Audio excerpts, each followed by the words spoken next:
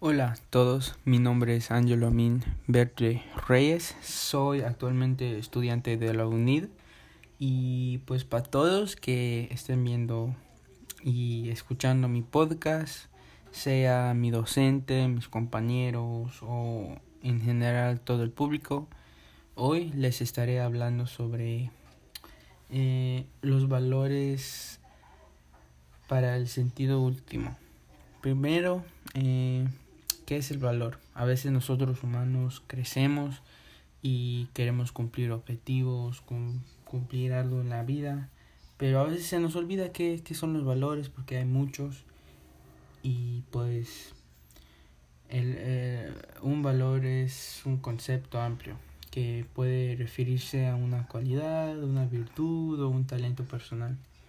Y pues en este sentido, como valor se puede designar la cualidad o virtud atribuidas a una persona que influyen en que sea apreciada y considerada de muchas maneras, ¿no? Y pues el primer valor podemos empezar con fe.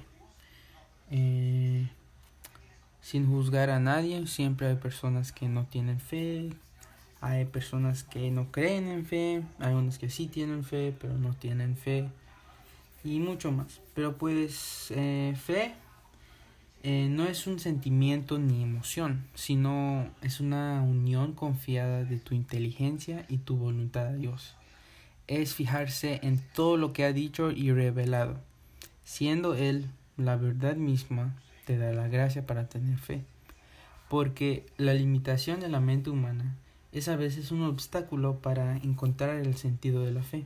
Por ejemplo, los padres esperan algo más para el bautizado. Esperan que le dé fe de cuál forma parte del cuerpo de la iglesia y sus sacramentos y le dé la vida eterna.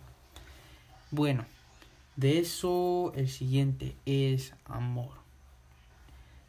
Muchas personas creo que ya saben qué es el valor del amor.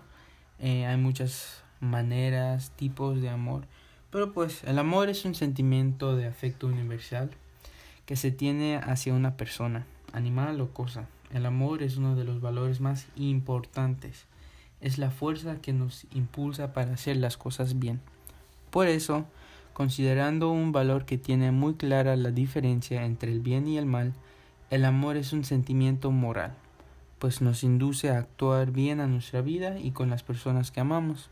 Además, nos lleva a tener una vida plena de paz, tranquilidad y alegría, y en consecuencia de bienestar con nosotros mismos. Siguiente es esperanza. La esperanza es creer que se alcanzará lo que se desea.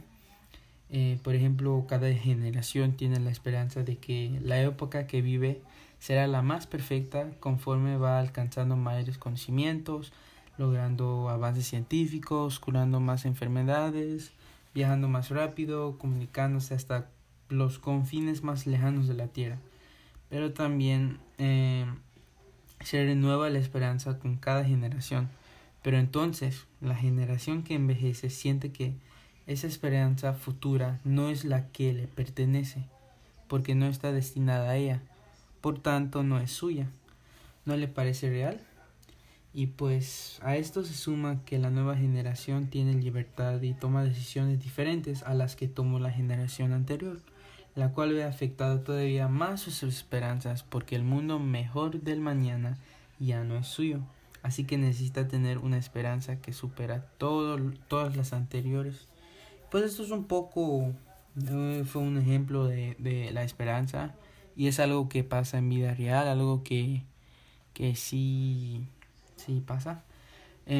Y pues por último, caridad.